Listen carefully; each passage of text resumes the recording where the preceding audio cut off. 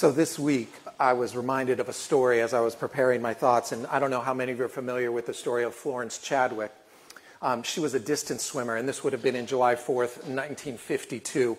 And she had in her mind, don't ask me why, that she would set out to swim 26 miles from the San Diego coast to the Catalina Island. Not a small swim, a huge swim. But long-distance swimming was actually nothing new to her. She had become the first woman to swim the English Channel in both directions, which is 21 miles. So from England to France, and then when she got to France, she said, I want to be able to swim it back. And she went back, both in record time. So on this day, July 4th, 1952, she sets out to go to Catalina Island, 26 miles, a marathon. Think about that. Well, she had a boat going alongside of her in case there was going to be an injury or exhaustion or whatever. And it was numbing cold. In fact, the boat that was alongside of her even brought with them guns, because as she began to swim and she got out in the channel out off the coast, there was even sharks that got curious. And so they're firing warning shots, but she kept plugging along. But eventually, when they start getting closer to Catalina Island, a dense, deep, thick fog settles in. And do you know what happened? She could no longer see the coastline. Going through muscle memory, still powering through, wanting to finish this because she's just sort of goal-oriented, and she's still starting to plead with her kind of swim coach, and he's like, Florence, you almost got it. Just stick with it. But it wasn't the exhaustion. It wasn't the fear of sharks. It wasn't the numbing cold. It was the fog that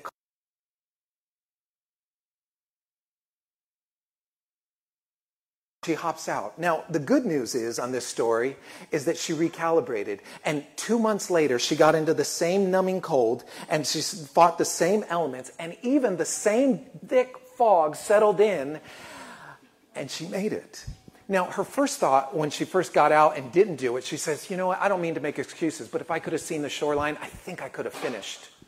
When she got out and had accomplished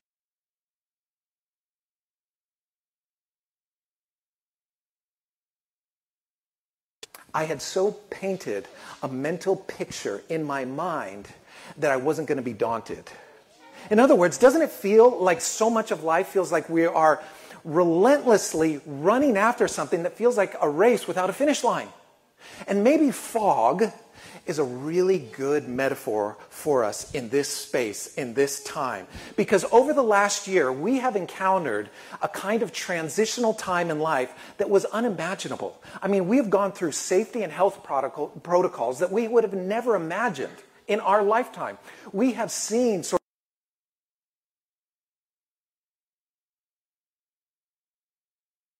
sort of like this pendulum swinging politics that feel incredibly divisive.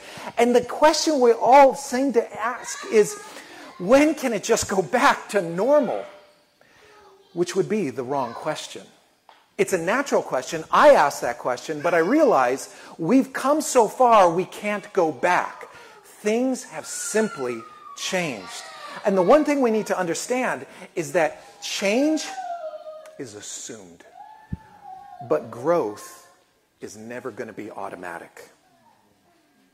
So we have to understand that when we go through transitions, when we go through adversity, when we go through uncertainty, when we go through hardships and loss and heartbreak, the thing we can't do is go back to what's familiar or what we knew back then. The only thing we can do is try and grow and move forward. And so the question becomes not, can we go back? It's, how can God meet us today in light of the resurrection and help us navigate through uncharted territory, both corporately but personally, despite the adversity, hardship, and challenges we're all facing? So that's a really significant question for us, I think, to consider and ponder. I like to think of salvation as a movement. It's not simply an event that we arrive to and we check a box and say, yep, I got saved.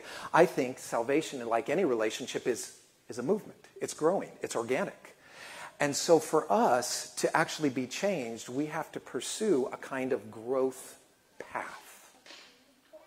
Now, there's this moment in the Easter story, and we just read about it, and I don't know if you caught it, but it kind of stuck out to me. Mary has this moment with Jesus, and Jesus says, let go. So the verse comes to us in verse 17 of John 20. It says, Jesus says, do not hold on to me, for I have not yet ascended to the Father. Go instead to my brothers and tell them I am ascending to my Father and to your Father, to my God and to your God. A little odd. It's kind of weird. Let me give you a little backstory. The backstory is that this is Mary, not the mother of Jesus. This is Mary, close confidant, travel companion, financial supporter of the ministry of Jesus. She was a part of the inner circle. This is Mary Magdalene. This is Mary Magdalene who just earlier had broken a jar of perfume and sort of bathed him in this lavishly expensive perfume. This is the mother of or the sister of Martha.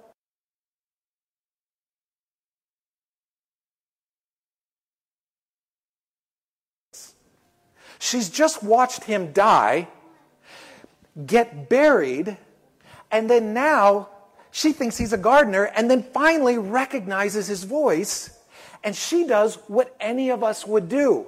She goes in for the hug, and Jesus does the pullback. Right? I mean, imagine seeing someone who you thought was dead, or that you haven't seen in a long time, and you get a sort of underwhelming response, like, do I like you more than you like me? So what's behind this response? In fact, the Greek language out of this is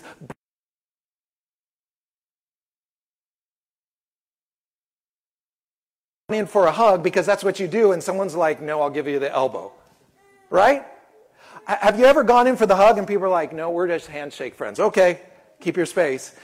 I don't know if any of you have had that dating romance where you go in for the kiss and you get the cheek. I mean, it's the classic pullback moment, and Jesus does it to one of his closest confidants. So why?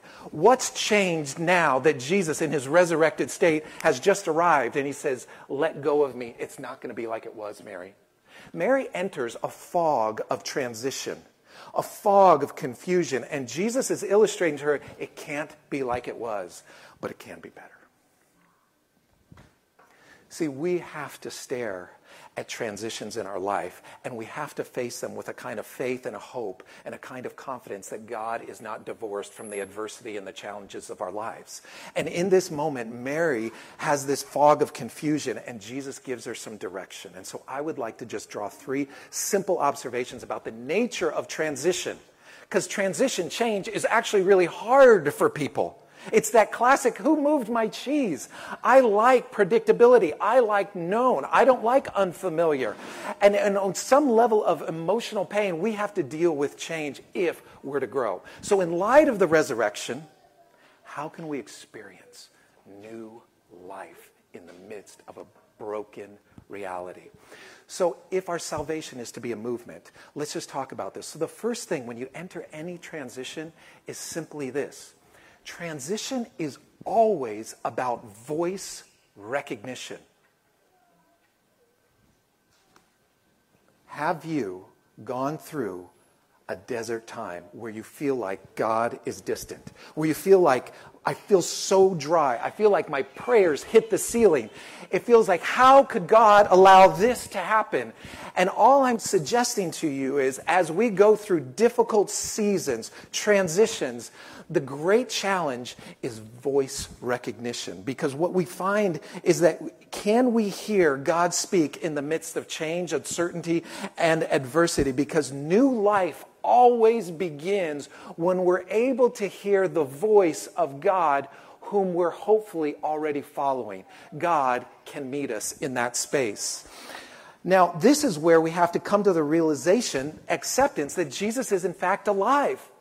If we're just celebrating simply a 2,000-year-old birthday that he was born or that he died, that's a really static and stale religion. The fact of the matter is he's risen, he's alive today, and while we can't see him physically, we have to seek this vocal recognition that God still leads and guides in the midst of hardship. And Mary has this encounter with him. Now, the second thing that we need to recognize out of any transition isn't just voice recognition. It's the prize of surrender is revelation. Think about that for a moment. When God begins to speak, And maybe you have felt at some point God nudging you, God encouraging you, God directing you. But then is when it comes down to, are we going to respond? Are we able to obey? Are we going to keep following, or are we just going to peel off? And so where God meets us is never going to be where God takes us. Now, you might have had an early encounter with God that might have felt underwhelming. You might have had an encounter with God that felt like God didn't hold up his end of the bargain. But what I'm suggesting to you is that faith is a living organism. It's like a relationship. And so where God meets us at one age isn't where God is going to leave us. He wants to take us to new places. So, any transition is about vocal recognition. Secondly, the prize of surrender is always God's revelation. If we can give ourselves to following him in dark times, because in this place, transitions become, I think, the most fertile ground for revelation.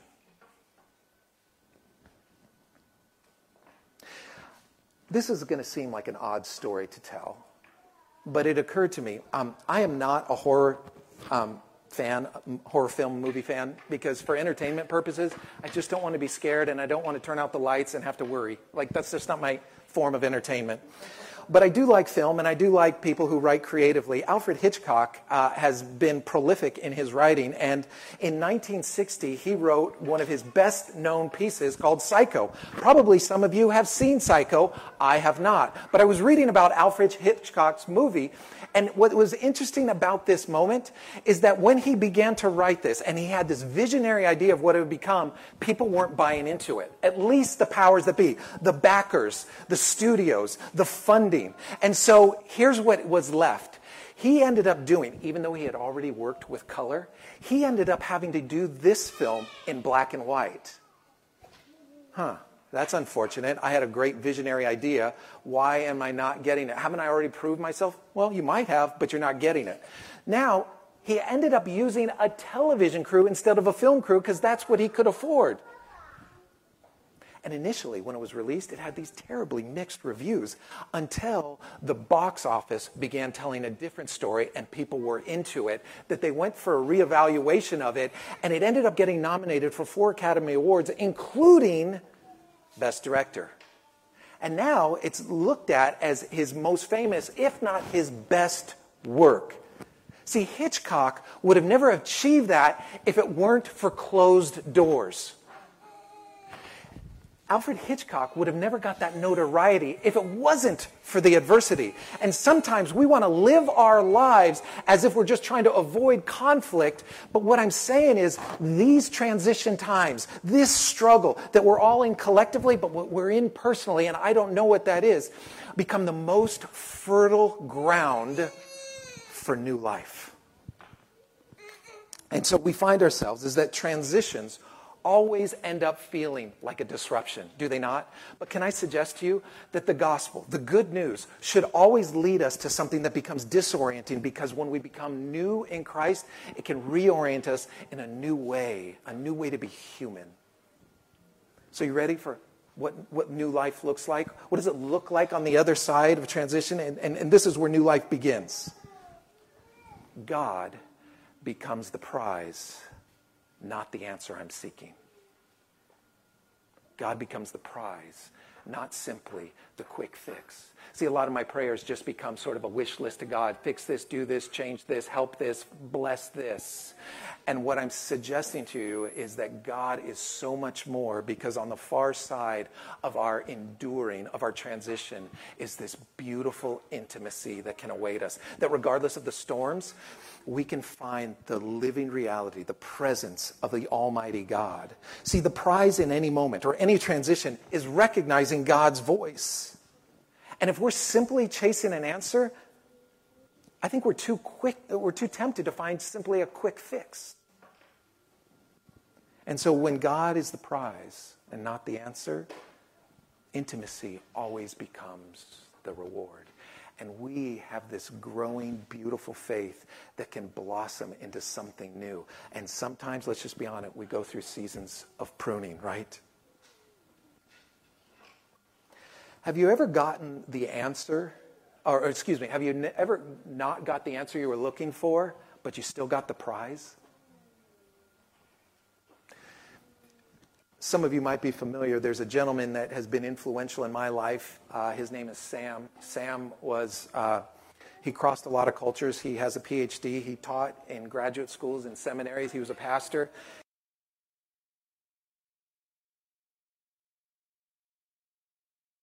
Almost an early retirement. He doesn't have much means, but he had to assume the full-time care of his wife, Norma. They had been married for close to 50 years, but Norma had had some debilitating mental abilities so that she couldn't even, in the later years of their marriage, even confess, "I love you, honey," or "thank you, honey." But he assumed the role of full-time caregiver.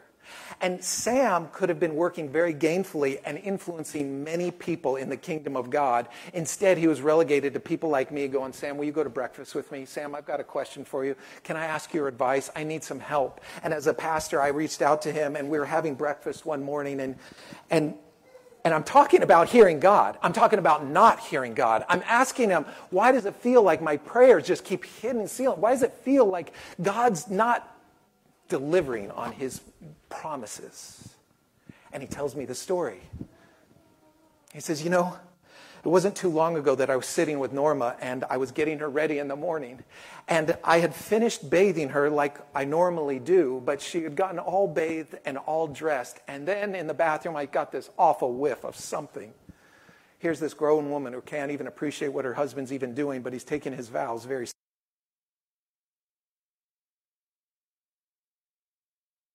And so he says, it's okay, you know, and he's trying to tell himself it's okay. But he starts to undress her again so that he could clean her up. And as she's half undressed, she hadn't finished going. And right there on the bathroom floor, she goes again. And he's telling me the story, and he's glassing up, and he's starting, and I could see like it was happened yesterday. It was such a tender moment. And he says, "I can't take it. Do you hear me?" And immediately I go into, "Oh, Sam, I'm so sorry." Because in my mind, I'm thinking God should fix that. This is a godly man, and God should do God's part to help this man make it easier on his life. God should somehow comfort him. God should provide relief for him. And Sam interrupts me, and he goes, "No, David, you're missing the point." Because the point was that in that moment, I could hear God saying, "Do you hear me?" Those were God's words to him.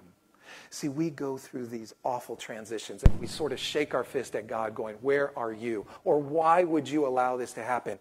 And to that, I would simply say, God is right there with us, because you and I are living in a world that God created, but he never intended.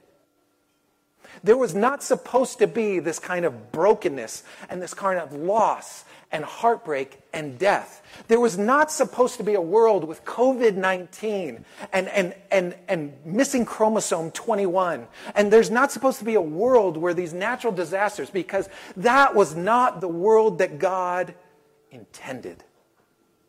He created something way better.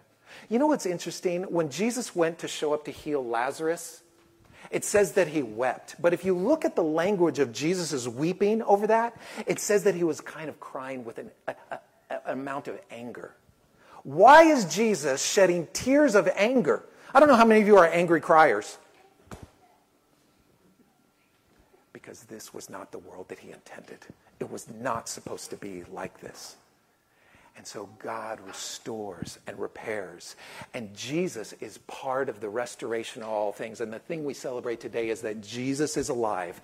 And we are supposed to experience the resurrection not as one man's action 2,000 years ago, but a living reality that we can be born again.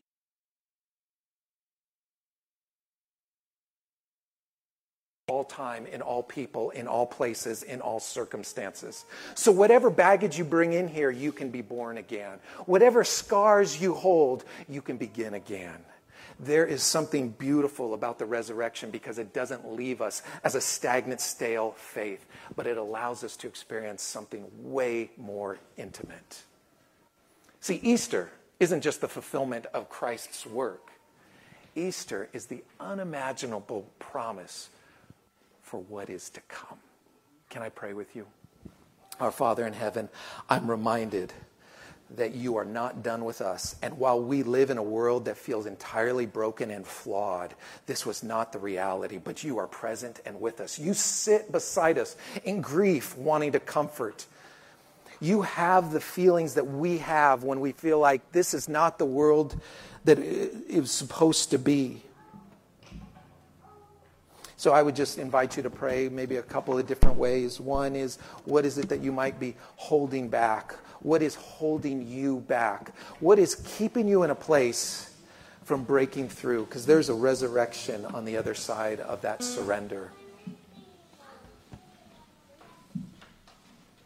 How might you experience new life today? I think new life comes in the form of God is healing our doubts, our fears, our memories. Father in heaven, I pray that you would restore unto us the joy of thy salvation. I'm aware that those within the sound of my voice might have never experienced any kind of intimacy with you. They know about you, but they don't know you personally. I pray that you would allow us all to experience you just in one step closer. I pray that there would be a transcendent moment as we gather on this Easter day where we would catch a glimpse of what's on your heart, catch a glimpse of what's going on in the heavenlies. I pray for your revelation to settle us that would lead us to greater intimacy with you. Lord, I understand that you're writing a story, a redemptive story, and you sent your Son as part of your restoration for all things. And there's a lot in the world that needs to be restored right now, but there's just stuff in our own hearts and our own lives that you can meet us on. So in this place, we want to worship you, we want to praise you, but we want to meet with you. Because when we say that you're alive, we want you to be alive in us. So have your rule and have your reign, have your will and have your way. Break up the fallow ground, the hard ground of our hearts, so that we can say, I do to you in a fresh and a new way. Pray this in the name of the Father and the Son and the Holy Spirit. Amen.